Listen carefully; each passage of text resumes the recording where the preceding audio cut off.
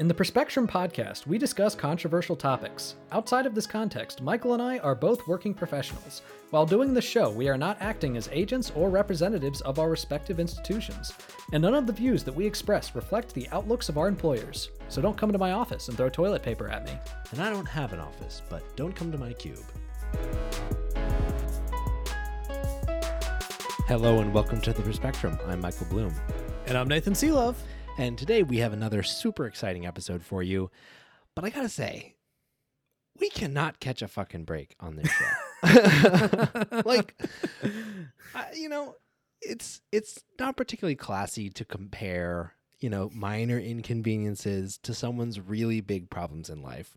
But It's kind of annoying that Trump keeps getting indicted, forcing us to continue to talk about this motherfucker getting indicted. Yeah, I keep thinking of that scene in Liar Liar where the dude is like asking for legal advice and Jim Carrey just shouts into the phone, "Stop breaking the law, asshole!" That's kind of how I'm feeling right now. I know, it's exhausting. It's like we have not talked about Trump this much literally since he was like getting impeached, or maybe like when he was getting elected, or maybe the 2020 election. It's like, it sucks that he's still spiking. We had a whole ass hat of my life segment dedicated to him, and I was thinking, God, after this, no more talking about Trump. Just we wish. And the thing is, as you will hear next week when we do our breakdown of the Republican debate, there are so many other horrible choices that the Republican Party can choose as their president. You don't have to go with this same horrible choice. Exactly. You can diversify the horribleness. Exactly. Yeah, so if we haven't given you a hint enough already, we're talking about Trump's indictment first. And it's been coming, for a while, and so we just had to do it. And then our second segment, we're going to be talking about a more, deep dive-y segment about boycotts and what makes boycotts effective or not, what makes them, what makes them work. And so, there's been a lot of news recently. Like there's been the Republican debate. We're going to talk about that next week. Putin just shot down a fucking flight with his the guy that launched a coup in Russia. Yeah, I'm sure we'll talk about that at some point as well. Which, by the way, fucking called it. Yeah, pat yourself on the back. To be fair, Putin is going to kill the people that are trying to tear down his government. Is that's not a that's you don't have to be clairvoyant prediction. Yeah.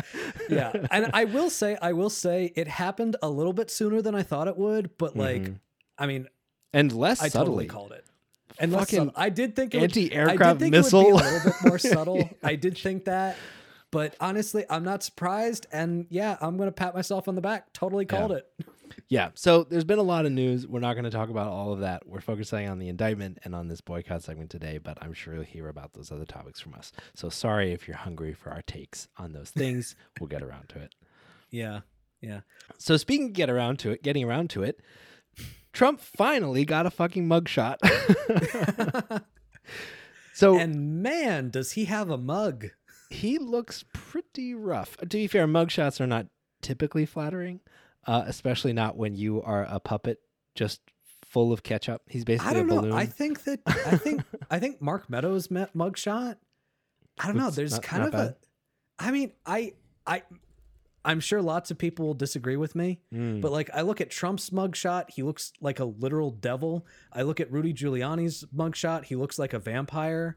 I look at Sidney Powell's mugshot, and she looks like she's about to, send an army of flying monkeys at me. But I don't know, something about Mark Meadows' mugshot, there's kind of this dangerous energy to it. Oh, hello, how you doing? Wait, now I'm pulling these look mugshots. at me, I'm dangerous. I've only seen Trump's. Wow. Oh man, yeah. Some of these people look rough. Yeah, he does have kind of it's a little bit mysterious. It's a little bit, he kind of looks fucking crazy. Listener, if you have a computer, go look this up. He kind of looks like he should be in like a Batman movie. Yeah. Yeah. I don't know. Yeah, and dude. and I can't tell you if it's as like one of the, people that Batman begrudgingly allies himself with, or as one of the villains. But I don't know. There's something weirdly endearing about his mugshot. Oh man, I guess we're huge Mark Meadows fans on this show. Wow, that's news to me. Mark Meadows, our golden boy.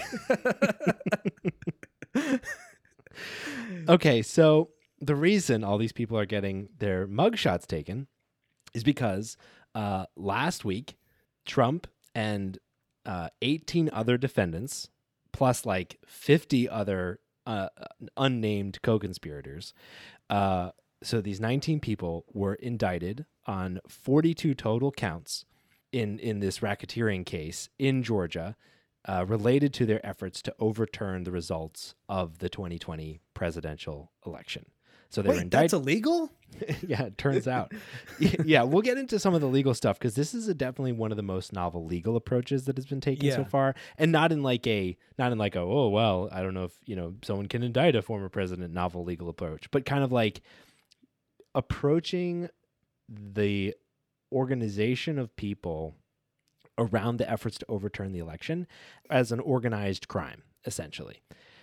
And we'll get and so we'll get into that. And so these people have been charged with like a ton of different stuff, and I don't think we're going to be able to get through all of it because literally there's like obviously 41 counts under this indictment, covering 161 overt acts by Trump and his associates in Georgia. But ultimately, the prosecutor in this case said, quote, the enterprise constituted an ongoing organization whose members and associates functioned as a continuing unit for a common purpose of achieving the objective of the enterprise, which is essentially a way of covering all of the actions taken to overturn the 2020 election as as organized crime. Yeah. Yeah. And they're doing it under the racketeering, Influenced and Corruption Organizations Act, also known as the RICO Act. Yeah. And what's interesting about using that's the novel part of this. That is often used to go after mobsters. Yes. And one thing that I would like to point out about this is that there was actually a prominent commentator during the Obama administration, a prominent right-wing commentator that y'all might recognize, that actually argued for the use of the RICO Act to go after the Obama administration. His name was one Benjamin Shapiro, who is now basically saying, well, no matter what you think about the all of these charges, or what you think about Trump, you shouldn't like this because this is the thing that happens in third world countries. Of course. Well, it's like, dude, while you were like, you argued for using this exact law against Obama, bro. Yeah. Like they're using your approach.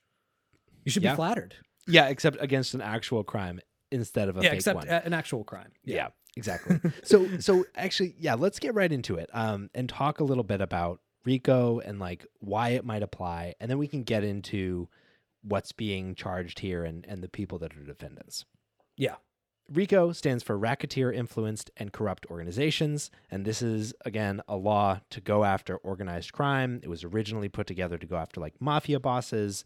And this is actually a fairly typical kind of set of actions that you might go after with something like RICO.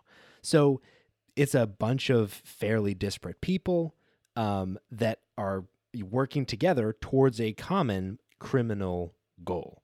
And the whole goal behind RICO is that it enables prosecutors to charge defendants for overt acts that wouldn't necessarily always on their own be criminal, but are part of a larger criminal conspiracy and part of like a larger organization of people to affect a criminal outcome. Yeah. So basically, think of it this way. A mob boss puts out a hit on, some dude because he didn't pay his protection money or whatever.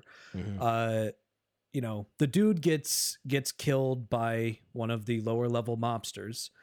this basically makes it so that that person at the top who runs the organization can still be prosecuted for being part of an act that was a criminal act. Yes. And that makes total sense, because you are, I mean, as we've talked about in previous episodes, conspiracy to commit an act means that you don't have to be the one that pulls the trigger if you were involved in actually doing it. And if you're the one that ordered it, then that especially makes it so that you should be prosecuted. Yep.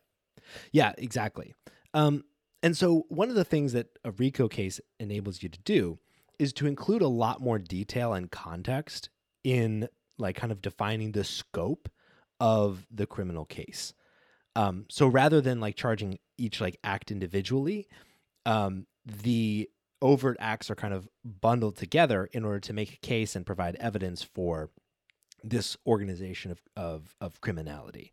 And prosecutor Fonnie Willis, who is leading the prosecution here, described this as, quote, RICO is a tool that allows a prosecutor's office and law enforcement to tell the whole story, and basically saying that it enables them to show like this pattern of criminality and organized criminality to jurors in order for them to be able to, make their best case. One thing to note about RICO in this case is that in the federal context, it's a really difficult and limited law to apply. So it was on the Federal Act was established just to target organized crime activities around money laundering, bribery, drug trafficking, and some other serious offenses. But Georgia's version of the law specifically says that attempting or soliciting any of the mentioned crimes in the act can count as a predicate act. So basically in Georgia, RICO prosecutions there's kind of a lower bar, and they're easier to bring, and they can be brought for more stuff. And so while this potentially wouldn't be a tool that could be used at the federal level, in Georgia specifically, where Trump has some really bad record with regard to the 2020 election, this like law is potentially much more powerful. Yeah, and going through the actual counts themselves, you see that word solicitation a lot. Yes. Solicitation in this case meaning basically telling somebody to do something. So I want to try to read through the counts as quickly as possible. Like just there's 40 of them. There's 40 of them. Yeah. There's 41 of them. Yeah, 41 of them. And one thing to call out here is like Trump is charged under like 13 of these counts. Yeah. And I found this approach really interesting, to take Trump and Willis is planning to like prosecute all of these counts together and prosecute all 19 defendants simultaneously, which is more common in RICO cases than other cases. And I think this is really interesting, and mainly because I kind of like the approach from a political perspective of treating Donald Trump just like another one of the criminal people involved in this organization. Like, yes, he's the head, but it's also like, but he's not the only person. And it really reduces the ability to say, oh, they're just persecuting Donald Trump, because no, it's a criminal organization and they're trying to go after the whole thing. It's kind of like if the DOJ had prosecuted Trump as part of like all of the people that were charged under January 6th prosecutions, because it would be like, oh, it's just part of the the criminal enterprise here. Yeah. So count one, violation of the Georgia RICO, which we talked about a little bit.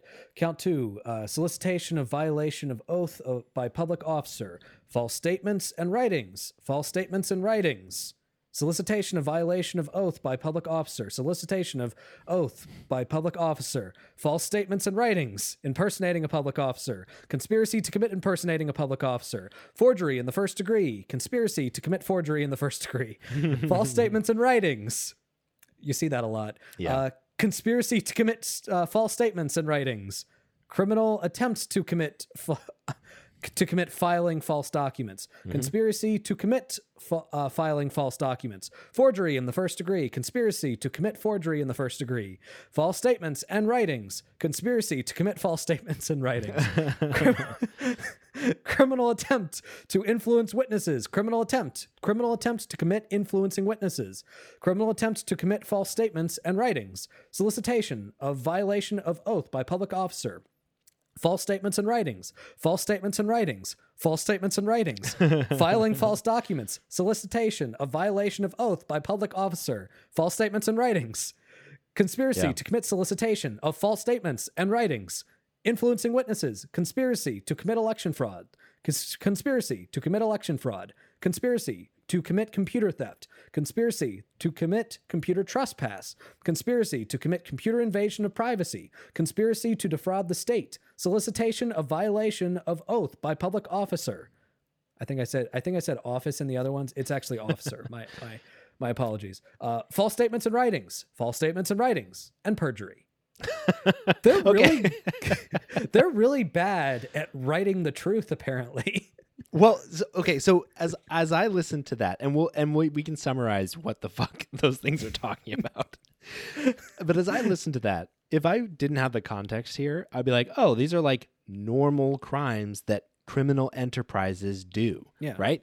They do criminal activities, and then they try to cover up those activities by filing false information and forging documents and soliciting unlawful actions by officials. Like, these are very familiar kind of criminal and boring kind of criminal charges, which I kind of love about this particular case. It's like, yes, these are related to political things, but the fact is that, like, you're making false statements to attempt to solicit, like, officials to violate their oaths of office. You're filing false documents and forgeries. You're impersonating officials by, like, I don't know, pretending like you're an elector when you're not, or some, or filing false versions of electors, right? You're stealing, like, data from and attempting to steal data and attempting to get past, like, government firewalls. Like, these are just criminal activities of an organization, of a crime organization. And, like, I really appreciate that this feels like somewhat of a normal kind of prosecution, even though it involves Trump and the 2020 election. Yeah. I mean, there's so many cases that are at this point notorious and public, and in many cases actual recorded, of Trump soliciting people to violate their oath of office. Totally. I mean, famously, Trump said to the acting United States Attorney General, just say that the election was corrupt and leave the rest to me and the Republican congressman. On top of that, we all heard the recording of Trump's call to Brad Raffensperger, where he straight up said, go find me 11,000 votes. That is soliciting a public official to violate their oath of office. Yeah, exactly. And on top of that, there's a bunch of detail in the indictment reviewing, like, the organization's attempt to harass election workers, and attempting to persuade Georgia lawmakers to ignore, votes and appoint a false slate of electors. And the indictment also accuses Sidney Powell and several of the co-defendants of tampering with voting machines, which, of course they did, because they were trying to steal the data that belonged to Dominion voting systems of all of these voting records. And I would just like to reiterate, if all Trump had done was go around saying the election was stolen, I should have won, the election was stolen, we wouldn't even be having this conversation. That's fine. I mean, it's not fine, like, on a moral level. No, it's not cool. Wrong. It's not but cool. It's not illegal. But it's not illegal. Yeah, it's not illegal. Again, to reiterate a point that we made in our last episode, the speech itself is not the crime. Yes. It's the evidence used to establish motivation for the crime. Yeah, exactly. And so, as we mentioned, there are tons of people named in this indictment. So there are 19 people named. It's also described that this is a criminal organization of 50 plus individuals. But the people that are defendants in this case are obviously Trump, his White House Chief of Staff, Mark Meadows, his attorney and former New York City Mayor, Rudy Giuliani. Then you also have members of Trump's Justice Department, Jeffrey Clark, who we talked about last time, and who was like instrumental in attempting to, kind of take over the Justice Department in order to lie about there being election fraud, and then a bunch of people that aided Trump and his organization in Georgia, including other of his lawyers like John Eastman, Sidney Powell, and Kenneth Chesebro, and then a bunch of other people. And one of the things that I think is value about a RICO case, which I know which just showed up in some of the reporting, is that because defendants in a RICO case are often numerous and often loosely related, right? They're all only organized around this criminal activity. One of the goals of the RICO case is to get them to flip on other people in the organization or on the higher ups. And so, like, now you've got a bunch of these people actually indicted, and they're not just getting subpoenas by, the House investigation, and they're not kind of waiting on the sidelines, waiting to see what happens. These people are actually indicted, and so there's a bunch of leverage here to potentially get them to flip and even get more evidence of criminality by Trump and his associates. Yeah. And I mean, here's the thing, Donnie. When you surround yourself with people where their entire job is basically to lie to you. Mm-hmm. Yeah. Make you feel good and like you won an election that you didn't.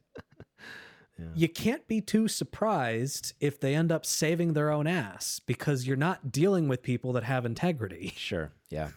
Yeah. Totally. So a couple other things I think we should definitely touch on. One is on the timing of all this and how it may or may not impact the presidential race, and potentially the office of the presidency.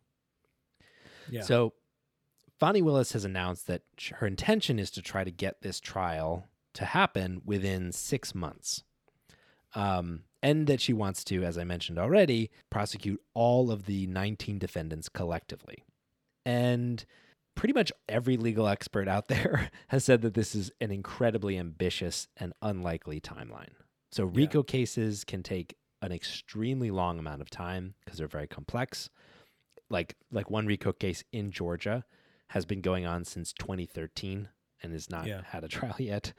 And so like this could take a while just to get, a conclusion. And at the same time, you got 19 defendants, each of whom has their own lawyers, their own scheduling. They will file their own motions for continuance and all of these things. And so like even just logistically allowing all of them an opportunity to review the evidence and construct a defense and all this stuff will be really difficult to do within 6 months. Although another thing that should be noted is that this is through the state of Georgia, which means it is not through the federal government. Yes. And the reason why that's important is because, number one, it means that if Trump does become president, he can't pardon himself. Yes. And number two, it means that if he becomes president, he can't shut this down. Yes. Because it's not the Department of Justice that's investigating him. Now, I don't know if there might be some type of lawsuit that might need to be settled by the Supreme Court, because there is definitely an open question as to whether or not you can prosecute a sitting president. Yeah. And totally. something like that could very likely end up in front of the Supreme Court. At least in terms of using his powers as the president and his control over the Justice Department. Yeah. He can't really do anything about this. And on top of that, Georgia is a very interesting state when it comes to pardons, because the government, or rather the governor, cannot just pardon anybody. In fact, the government doesn't pardon anybody. There's a pardoning board that makes decisions about pardons after the person has already served time. They can only be granted 5 years after the person is released. They cannot be granted while the person is serving or before the person has been charged. So even if a Republican governor of Georgia wanted to pardon Trump, which I have the feeling that, that's not going to be number one on Kemp's list, he can't. Yeah. So there's really not much that Trump could do in that case to get out of being prosecuted, or rather to get out of serving a jail sentence if he is found guilty. Yeah. Yeah. This one seems like it might be the case most likely to put Trump behind bars, especially because in RICO cases, there's a minimum sentence of 5 years. So if he's convicted, he goes to prison unless there's some kind of intervening exception made for presidents. I could also see potential. I mean, I'm just making this up, but you might see let's delay this conclusion of this prosecution if he gets elected or something until after his presidency, at which time we can sentence him, or something like that. It is totally unprecedented waters that we're in right now. This is just never before seen. So it's difficult to say exactly how this will turn out, but it's definitely true that he cannot pardon himself. He can't shut down the investigation, and there's really no way for him to be pardoned in Georgia itself. And so whether this will impact the election is kind of to be determined. But so far, polling doesn't look good for Trump, though. Yeah, totally. Since this kind of came out, so this came out on the 15th or 16th of August, at which point he was polling at around 53 to 54%. And since then, his lead has dropped to 51%, which, to be fair, is only, kind of 2 points in a race where he's leading by 30. But but it's the first time we've seen a dip as the result of an indictment. And his favorability rating has also gone down. So it's a little bit difficult to tell what's driving all of this. But, it's going to be really difficult for him to go through so many prosecutions and also campaign at the same time and also try to win that swing vote in a general election when people aren't even sure if he's going to be able to be in the White House and not behind bars. And the thing is, I still stand by basically the same analysis that I've had several times, which is this is either going to help him or not really do much to hurt him in the primary. Yeah. But it's going to hurt him in the general. And as it stands, polling is not looking good for Trump. Mm-hmm. So Politico released a poll that showed several results that are not looking good for the former president. First, should the federal trial on Donald Trump's 2020 election subversion take place before the presidential election in November 2024? 61% say yes, 19% say no, 19% say don't know. Wow. So they want to know. Americans want to know what happened here. Yeah. Do you believe that Donald Trump is guilty of the alleged crime in the federal 2020 election subversion election case? 51% say yes, 26% say no, 22% say don't know. Wow. And the thing is, I obviously think he's guilty because we saw a lot of the shit before our very eyes. Yeah. But the thing is, numbers like that are not good for the president because most likely people that are at this point saying don't know, they're probably thinking, well, I want to wait to see the results of the trial. Totally. And if he is found guilty, well, we're going to see that number go up. Mm-hmm. Yeah. I'm a little bit concerned politically about how much focus is being put on the outcomes of the criminal cases here. Yeah. Just because meeting the bar to be convicted criminally is pretty high. And if he isn't convicted criminally, it will look to a lot of that 26%, if not all of them, like his name has been cleared. Yeah. And so I think the case that needs to be made is the 1-2 punch. And I think Biden's campaign is doing this as best they can without speaking directly to any of these cases, which they shouldn't be. Yeah, they should. But the 1-2 punch of he's facing all of these criminal counts and criminal indictments, and these activities, regardless of their criminality, should be disqualifying for someone as president.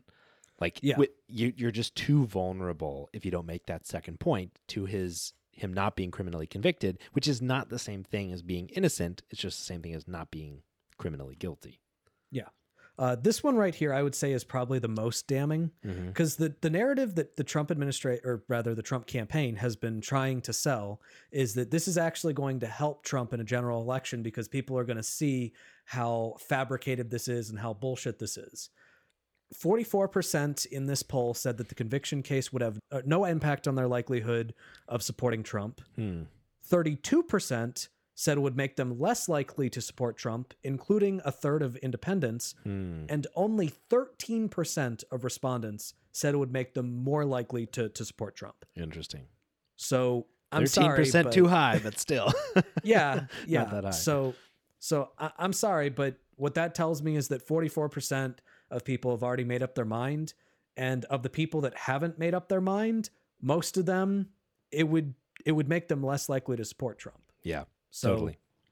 Yeah, I think that's right. Not good news for Trump. Yeah, exactly. And also, like his original response to the Georgia indictment was coming out and saying, "I'm going to do a press conference that's going to prove that this election was stolen." And of course, he canceled that press conference. But importantly, that wouldn't make any difference criminally. But obviously, he's trying to spin this as like he's only really making the political case publicly, trying to make the case that he's just being persecuted and therefore it shouldn't have any impact on him politically. But even like in Georgia itself, like if the whole rest of the country didn't give a shit about the Georgia case, but Georgians did, that's a swing state. Trump's going to need that state in order to win the election. And so like to the degree that Georgians feel this at home, this could be risky to him. And a number of GOP strategists have talked about that as well. So we'll see what the impact is. I think you're right that ultimately, like, the path to winning the presidency goes through people that are undecided, and criminal indictments don't do well with, we can only assume criminal indictments don't help you with undecided voters. So now it's time for a more lighthearted segment, the Tip for Good. So Nathan, why do we do Tips for Good every week? Well, Michael, we do Tips for Good, some weeks, because come a little bit closer. You're my kind of man. Oh. So big and so strong. Oh. Come a little bit closer. I'm all alone. And the night is so long. Wow, you really picked an erotic song. It's just because I love you. It's just the Tip for Good.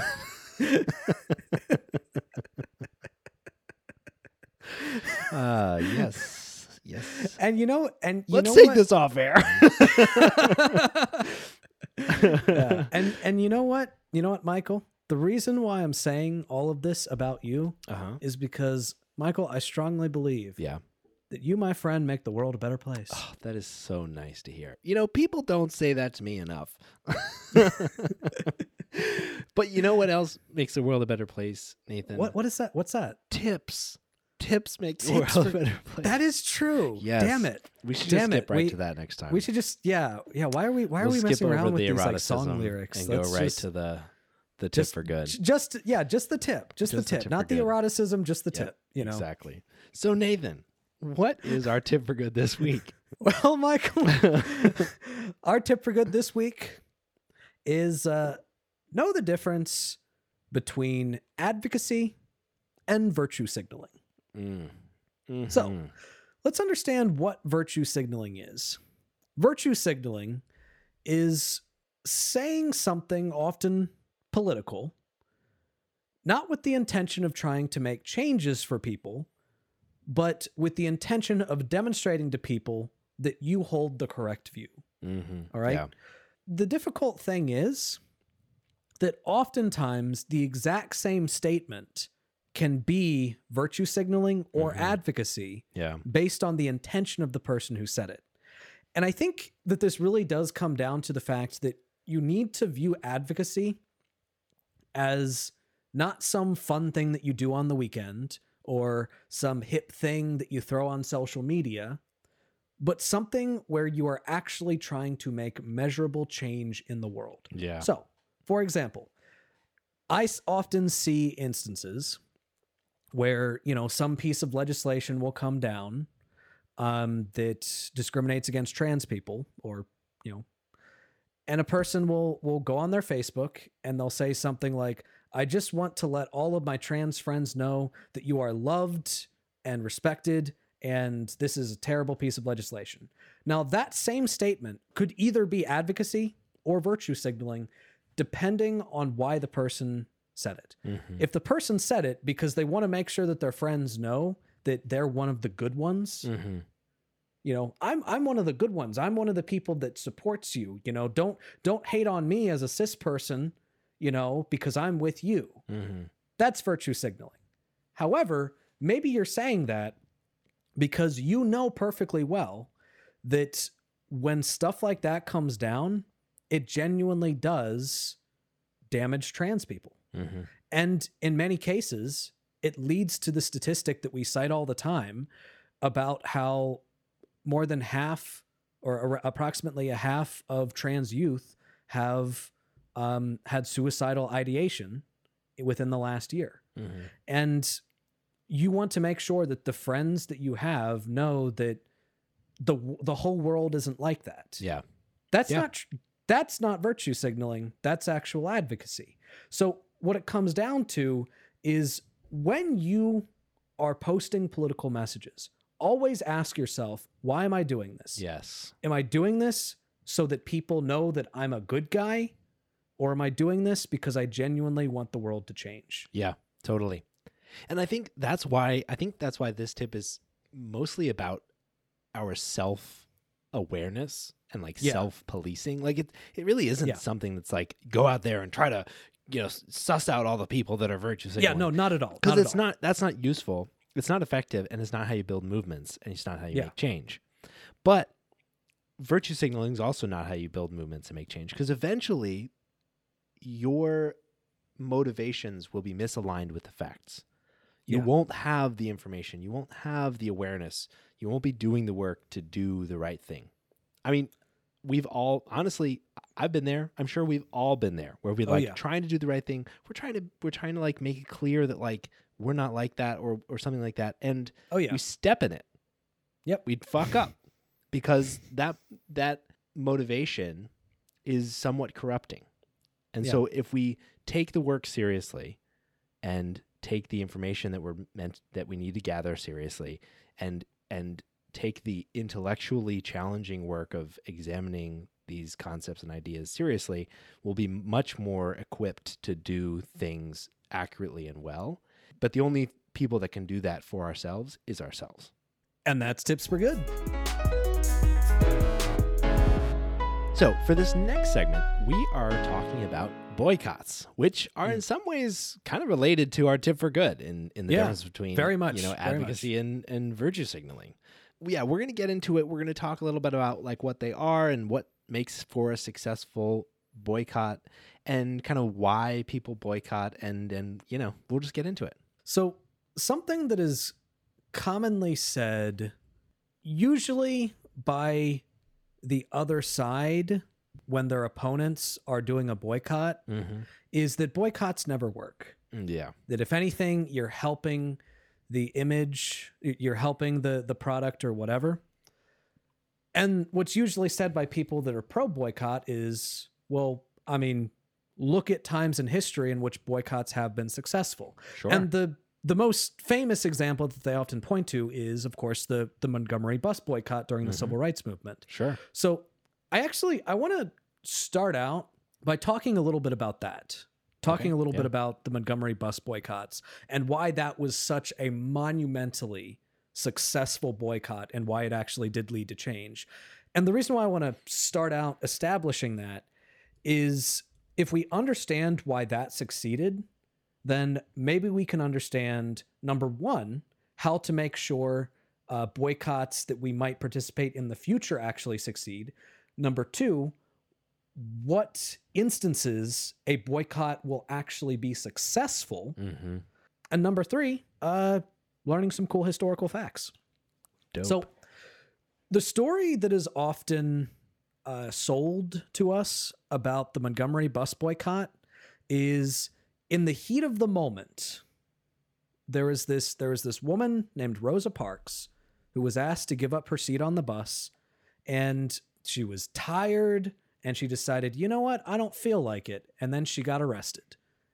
And that one moment, that one instance of this person refusing to give up their seat on the bus sparked an entire boycott that was just spontaneous, completely unplanned, and would eventually lead to the integration of the buses in the Montgomery system. There's no more. This is the white section. This is the black section.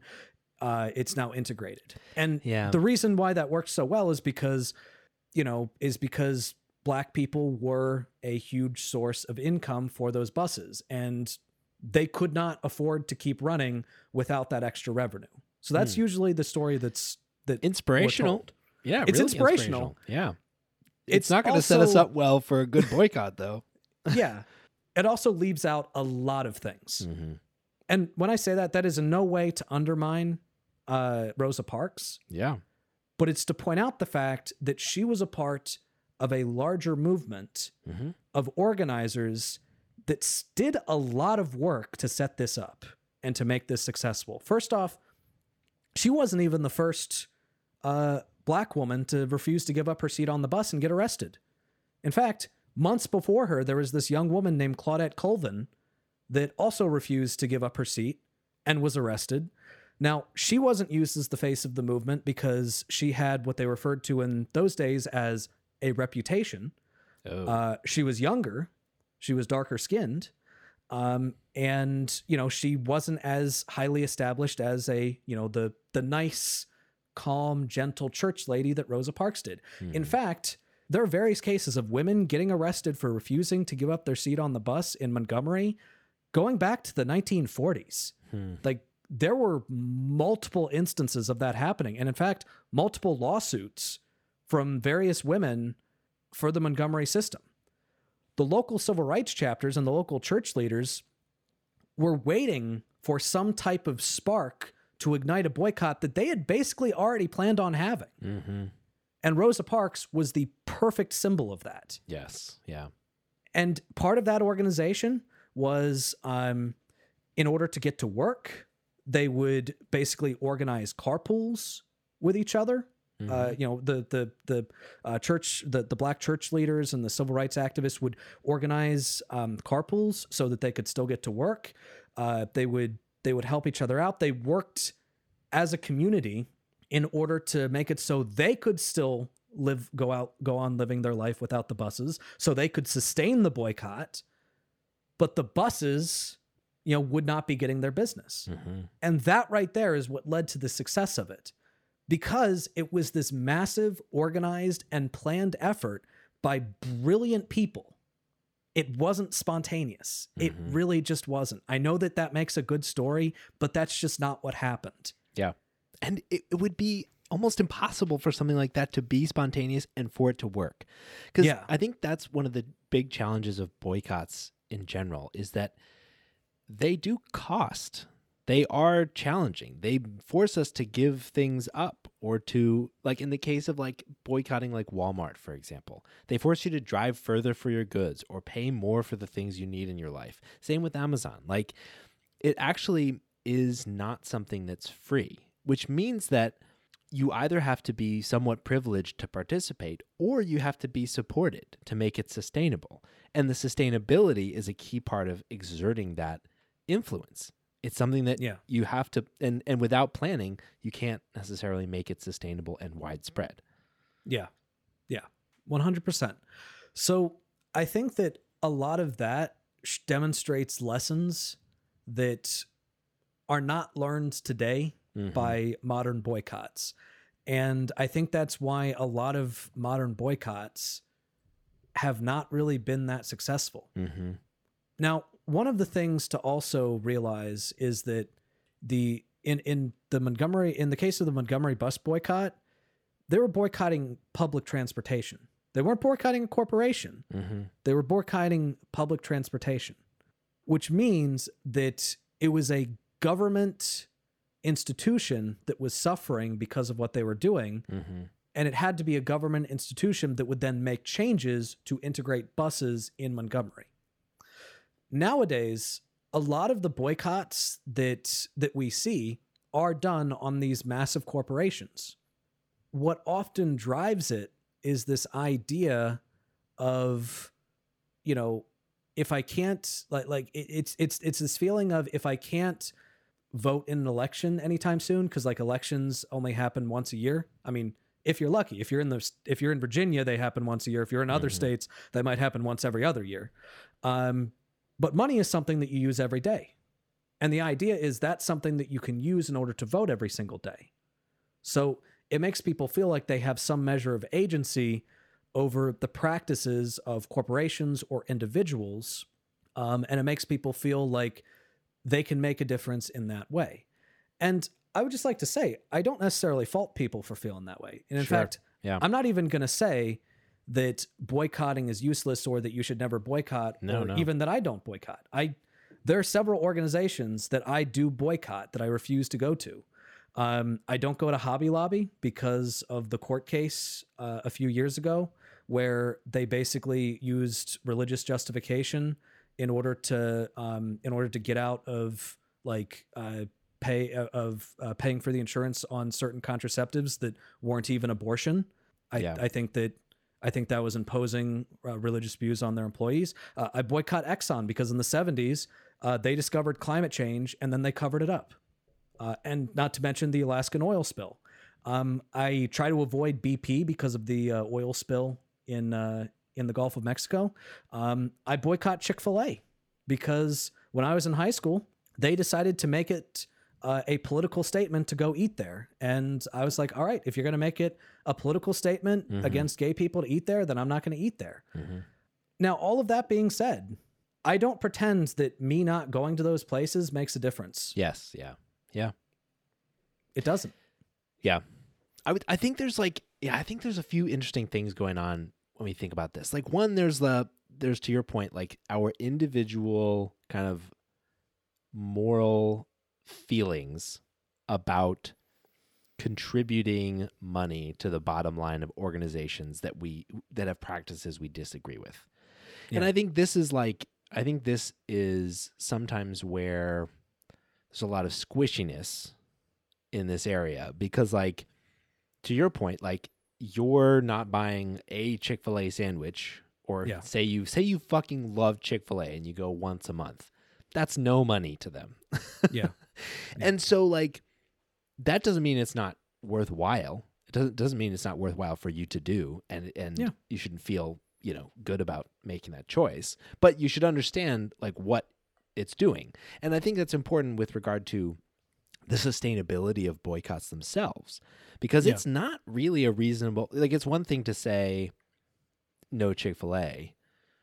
It's one thing to say even, like, no fast food maybe.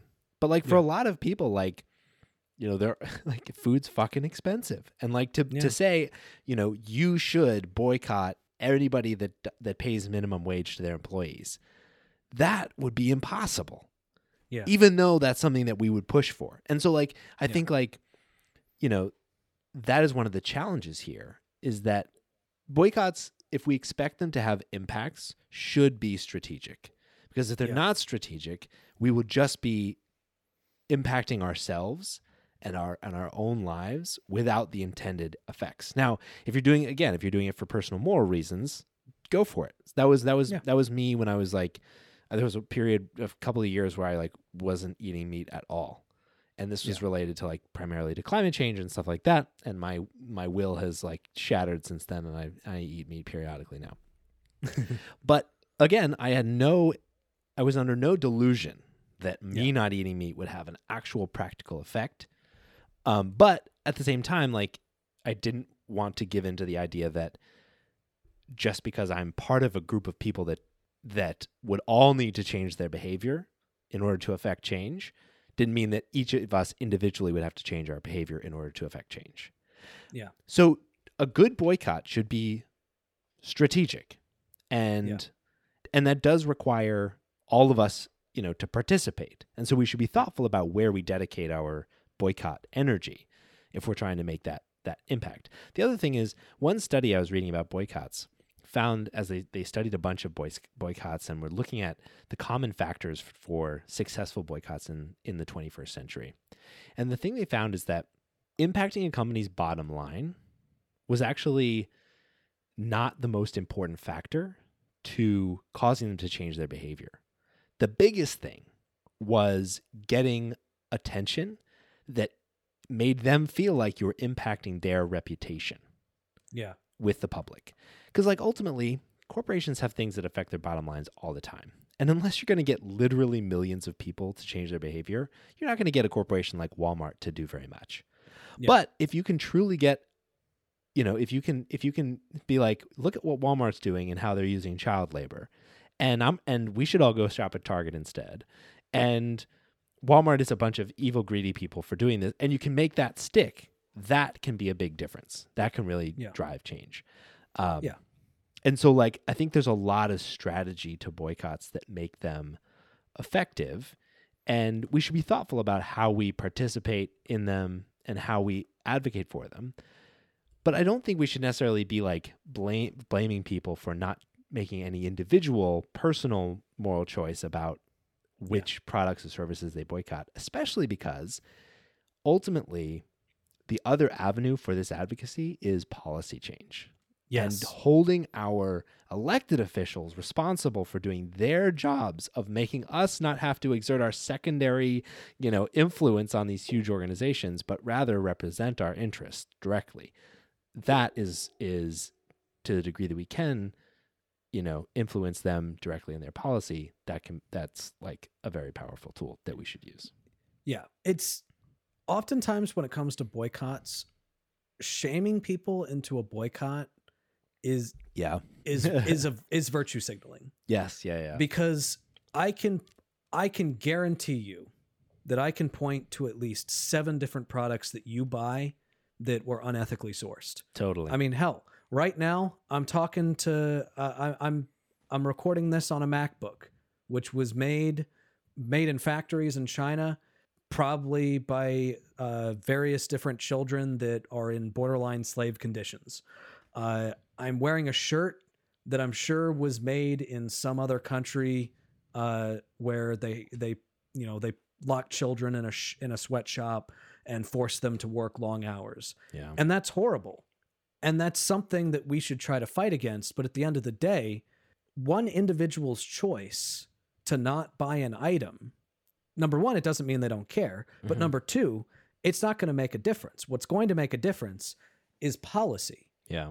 Some type of policy that makes it so that you're not allowed to do business in the United States if you subject your workers to these types of conditions.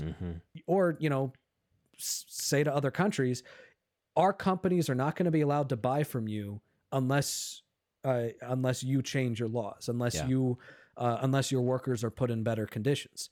To Michael's point about minimum wage, companies that pay their employees the federal minimum wage, which is still $7.25 an hour. The way that you change that is by raising the fucking minimum wage. Yeah. Yep. Companies that exploit their workers by not giving them the benefits they deserve, you use policy in order to make sure they get those benefits in the first place. That's how you actually make change. When we're talking about boycotts related to, hell, I'll even call myself out when it comes to Chick-fil-A. When it comes to the fact that I don't eat at Chick-fil-A, that doesn't help the fact that marriage equality was illegal. What helped the fact that marriage equality was illegal, what eventually led to it becoming legalized, was massive organizational efforts. All right, I did a summer internship for the Human Rights Campaign. That had much more impact in that one summer than I've had my entire life of not eating Chick-fil-A. And I recognize that. Yeah. Your vote plays an important role. The people that you choose to vote for, whether or not they have the best interests of you or the people you care about in mind, that makes an impact. But the problem is shaming people into a boycott and using that to impugn their own virtue. It kind of misses the point of collective action. It kind of makes it so that you're kind of accepting the premise that there is ethical consumption under our current system. Yeah. And if you just make individual choices on an individual level. If you remain individualistic, then you can solve the problems in our country. But that's just not true. That's just not the case. I'll give you an example. And in fact, I'll give you two examples from, two different sides. Let's look at the trans issue. All right. There was a massive push to do a boycott of Hogwarts Legacy, which was a video game that was made this year. And obviously it takes place in the universe of Harry Potter, in which you play as a student going to Hogwarts. There was this massive push by online activists to boycott this game. You know what happened? It is the #1 best-selling game of 2023. The #1 best-selling game of 2023. Beating out Legend of Zelda, Tears of the Kingdom, which reviews were... That was a huge release. Yeah, that was... It was a huge release. Yeah. Universally, people loved it. The re-release of Resident Evil 4, which Resident Evil 4, like the original Resident Evil 4, was a genre-defining game. Star Wars Jedi Survivor. I played the first the first of the series. I haven't played that one yet. And it was basically a Souls-like Star Wars game. And it was fucking incredible. It was amazing. And Hogwarts Legacy beat it. Yeah. And I will tell you, I played Hogwarts Legacy. It was good. It was not best-selling video game of the year. Yeah. Good.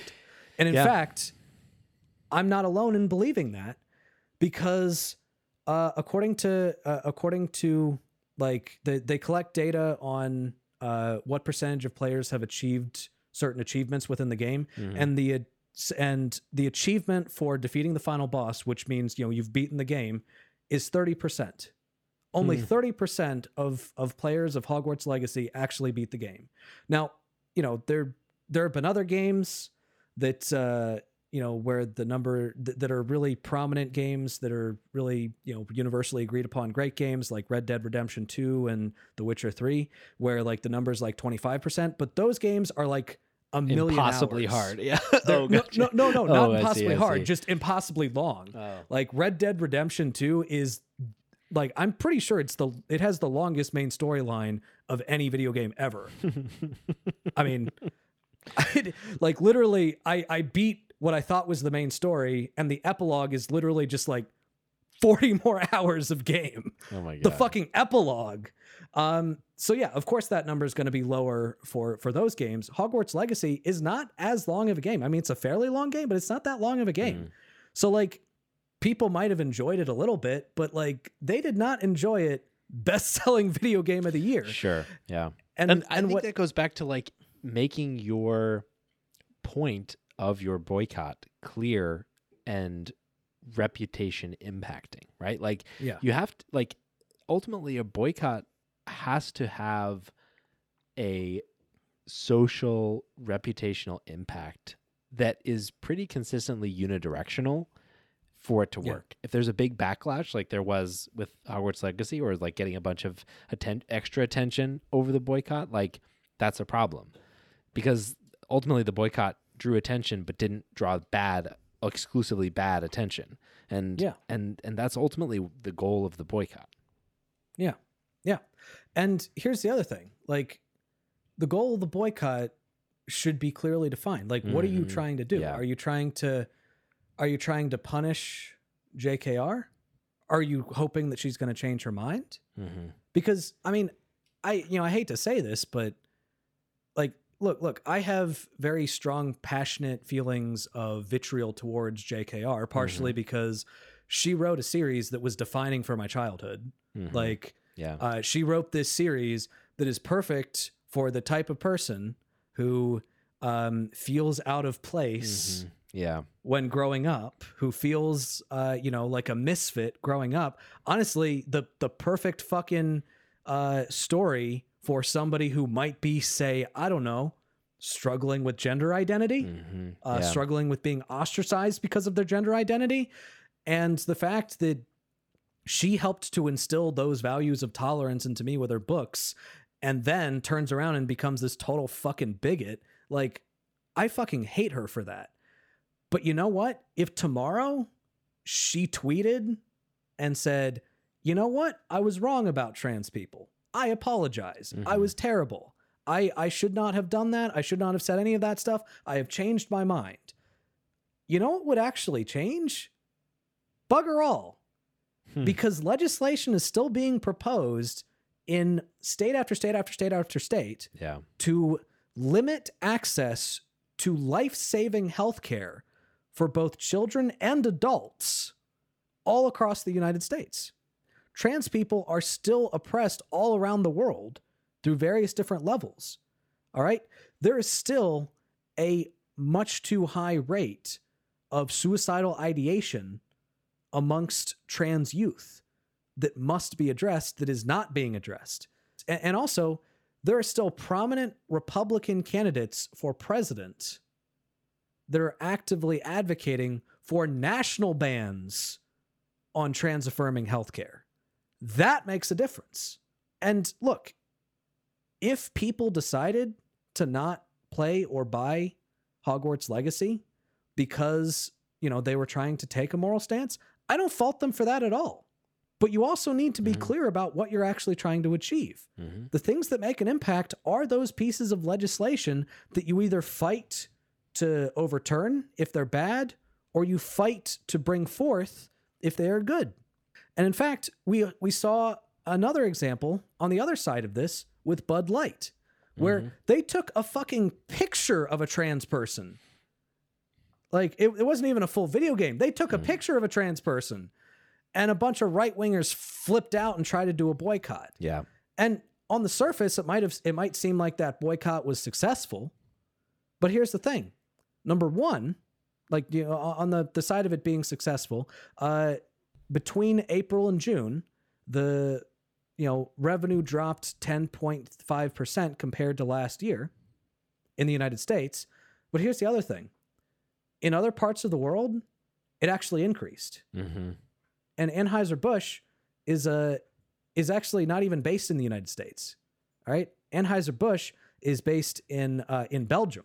So around the world, they actually saw an increase of sales. And in fact, at this point, their sales are actually recovering. Because all of the hype about it eventually died down because, you know, eventually people just stopped giving a shit. Yeah. Like, people are going to fall back into their own ways.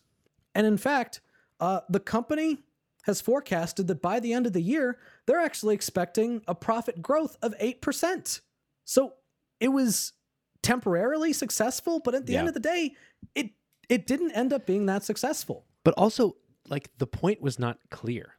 That's the other thing. The point wasn't clear. It was not clear at any point what anybody was trying to accomplish. And this is the problem with totally disorganized, quote unquote, movements. In this case, it wasn't a movement. It was just a bunch of disorganized people raging, right? Yeah. That's the problem. It's not going to, like, what are they going to do? Apologize? Like, there's no objective. There's no change in behavior that's the goal. And so, like, and without that, all you're doing is denying yourself a watery cold beer. Yeah. And also, you kind of turn people against you, because people look at you freaking out over a fucking picture. Yeah. Yeah.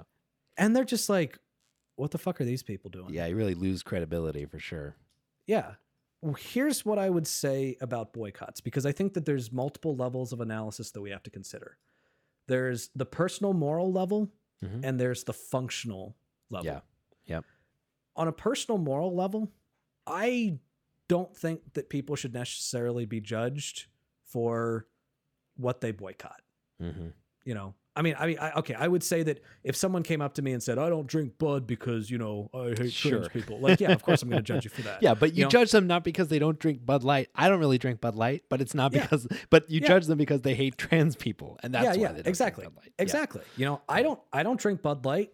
The reason for that is because Bud Light was responsible for the worst night of my entire life, which, by the way, Michael was there for. Yeah. And every time I see a Bud Light can, I'm reminded of that night, and it makes me want to vomit. And so I cannot ever bring myself to drink it again. which isn't Bud Light's fault. No, yeah, exactly. It's my fault. It's my fault for being a dumbass. But like, you know, I don't judge people for the products they refuse to buy.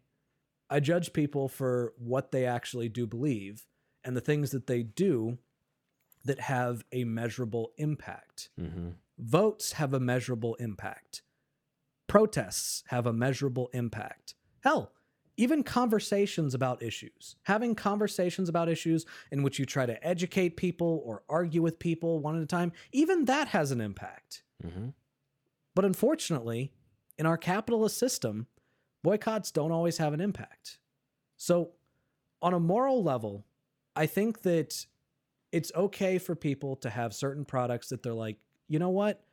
It makes me feel better to not participate in that particular product. You know, I have things that I will continue to boycott for my own personal reasons, while also recognizing that there are things that there are companies that probably do far more evil that I still buy from, that I still do business with. Mm-hmm. But at the end of the day, I think that the only person that can make that decision is you. On a functionalist level, I would say that you cannot have spontaneous boycotts. Yeah. First off, if you're going to have a successful boycott, you have to define what it is you're actually trying to achieve. Mm-hmm. Like, if it's, I just want these people to apologize. I mean, kind of a waste of a boycott, but you know, kind of a waste at least of a you know boycott, what you're doing. But yeah, at least you know, I mean, an apology is not necessarily going to change policy, but like, you know, whatever. I am doing this because I'm trying to make sure that this company stops doing this specific practice that I don't like. You know, that can have an impact. Mm-hmm. In fact, there are many instances in which politicians, you know, such as Bernie Sanders, have actually put pressure campaigns mm-hmm. on companies in order to change policies. And for the sake of their reputation, because of the fear of a boycott, they did. Yep. Amazon comes to mind. Yeah. The fact that Amazon raised their minimum wage to $15 an hour when Bernie Sanders did this major pressure campaign on them. Mm-hmm. You know, to Michael's point, it's not always just about the bottom line. It's about the reputation. Yes. Yeah. You know, if you threaten the reputation of a company and thus create the threat of a boycott, then that could actually make them change the way that they go about doing something to, you know, that's leverage. That's leverage. That's leverage. Ultimately, like, you're not going to be able to compete with the fact that labor costs 10 cents an hour in China, right? Yeah. Versus $7.25 in the US. You're not going to be able to compete that on the bottom line. There's almost no way you're going to make that cost up. But if you can get leverage by affecting the reputation, that's where you can make a big difference. And so, like, that strategy makes all the difference. And now it's time for one of our favorite segments, a miscellaneous what the fuck. So Nathan, what's a miscellaneous what the fuck?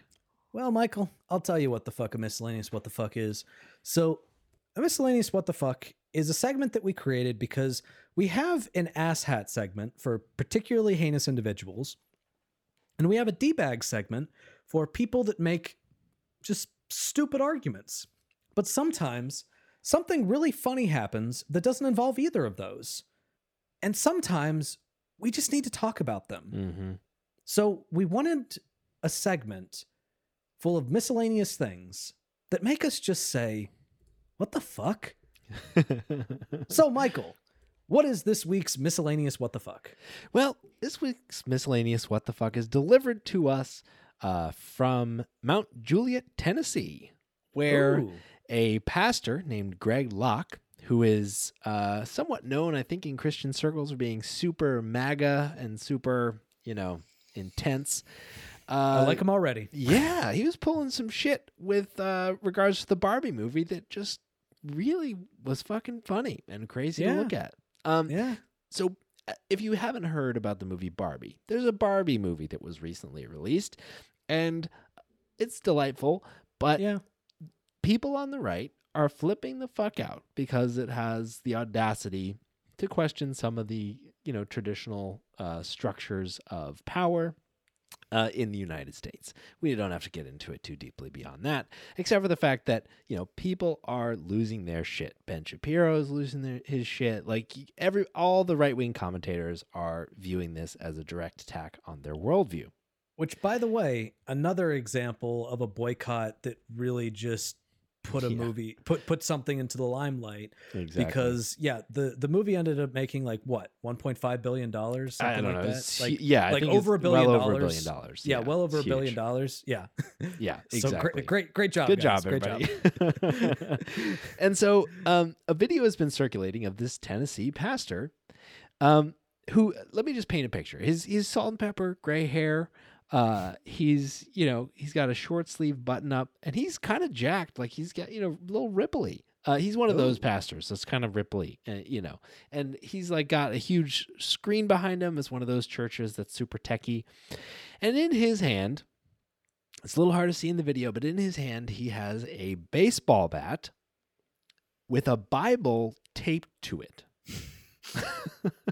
Hold on. What type of tape is it? Like, is it duct tape? Is it masking tape? Is it definitely duct tape? It is duct tape and zip ties. So he's that's responsible tape, because like I hear that and I'm thinking, depending on what tape you use, that's just gonna fly off. And if you're going to use a Bible to weight your baseball bat, this is a home defense tip.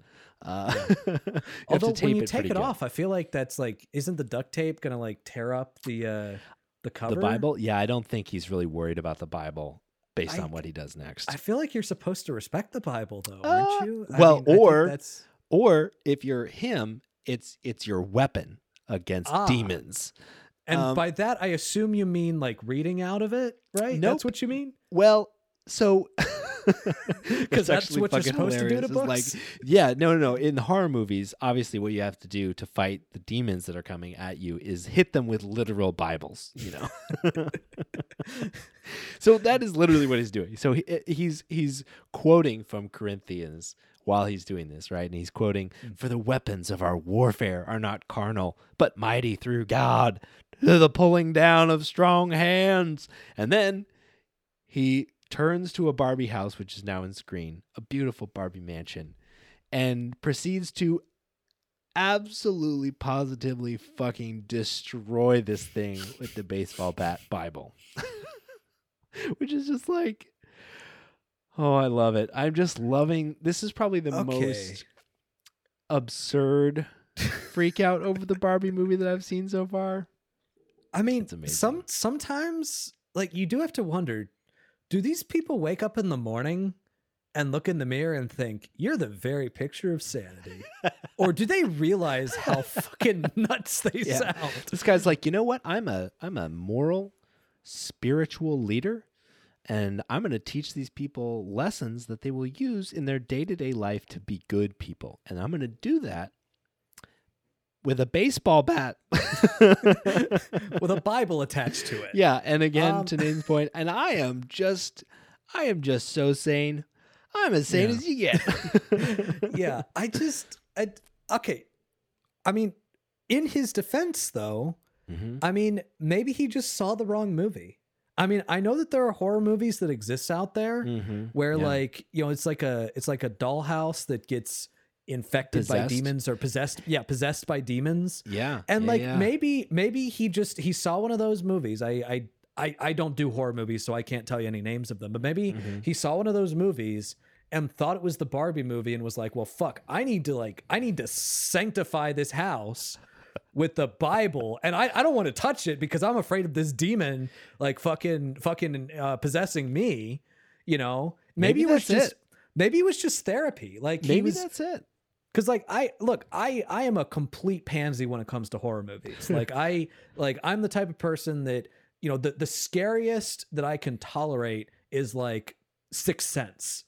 Maybe that's it. I mean, he does talk in his sermon about how you have to like destroy the house to get the demons out and all that stuff. So maybe you're right. Maybe he like was dressed in his pink, in his all pink, to go see the Barbie movie like a good Tennessee pastor should, and he accidentally walked into a horror movie theater and he was like, "Oh my God, I must profess on this." Yeah.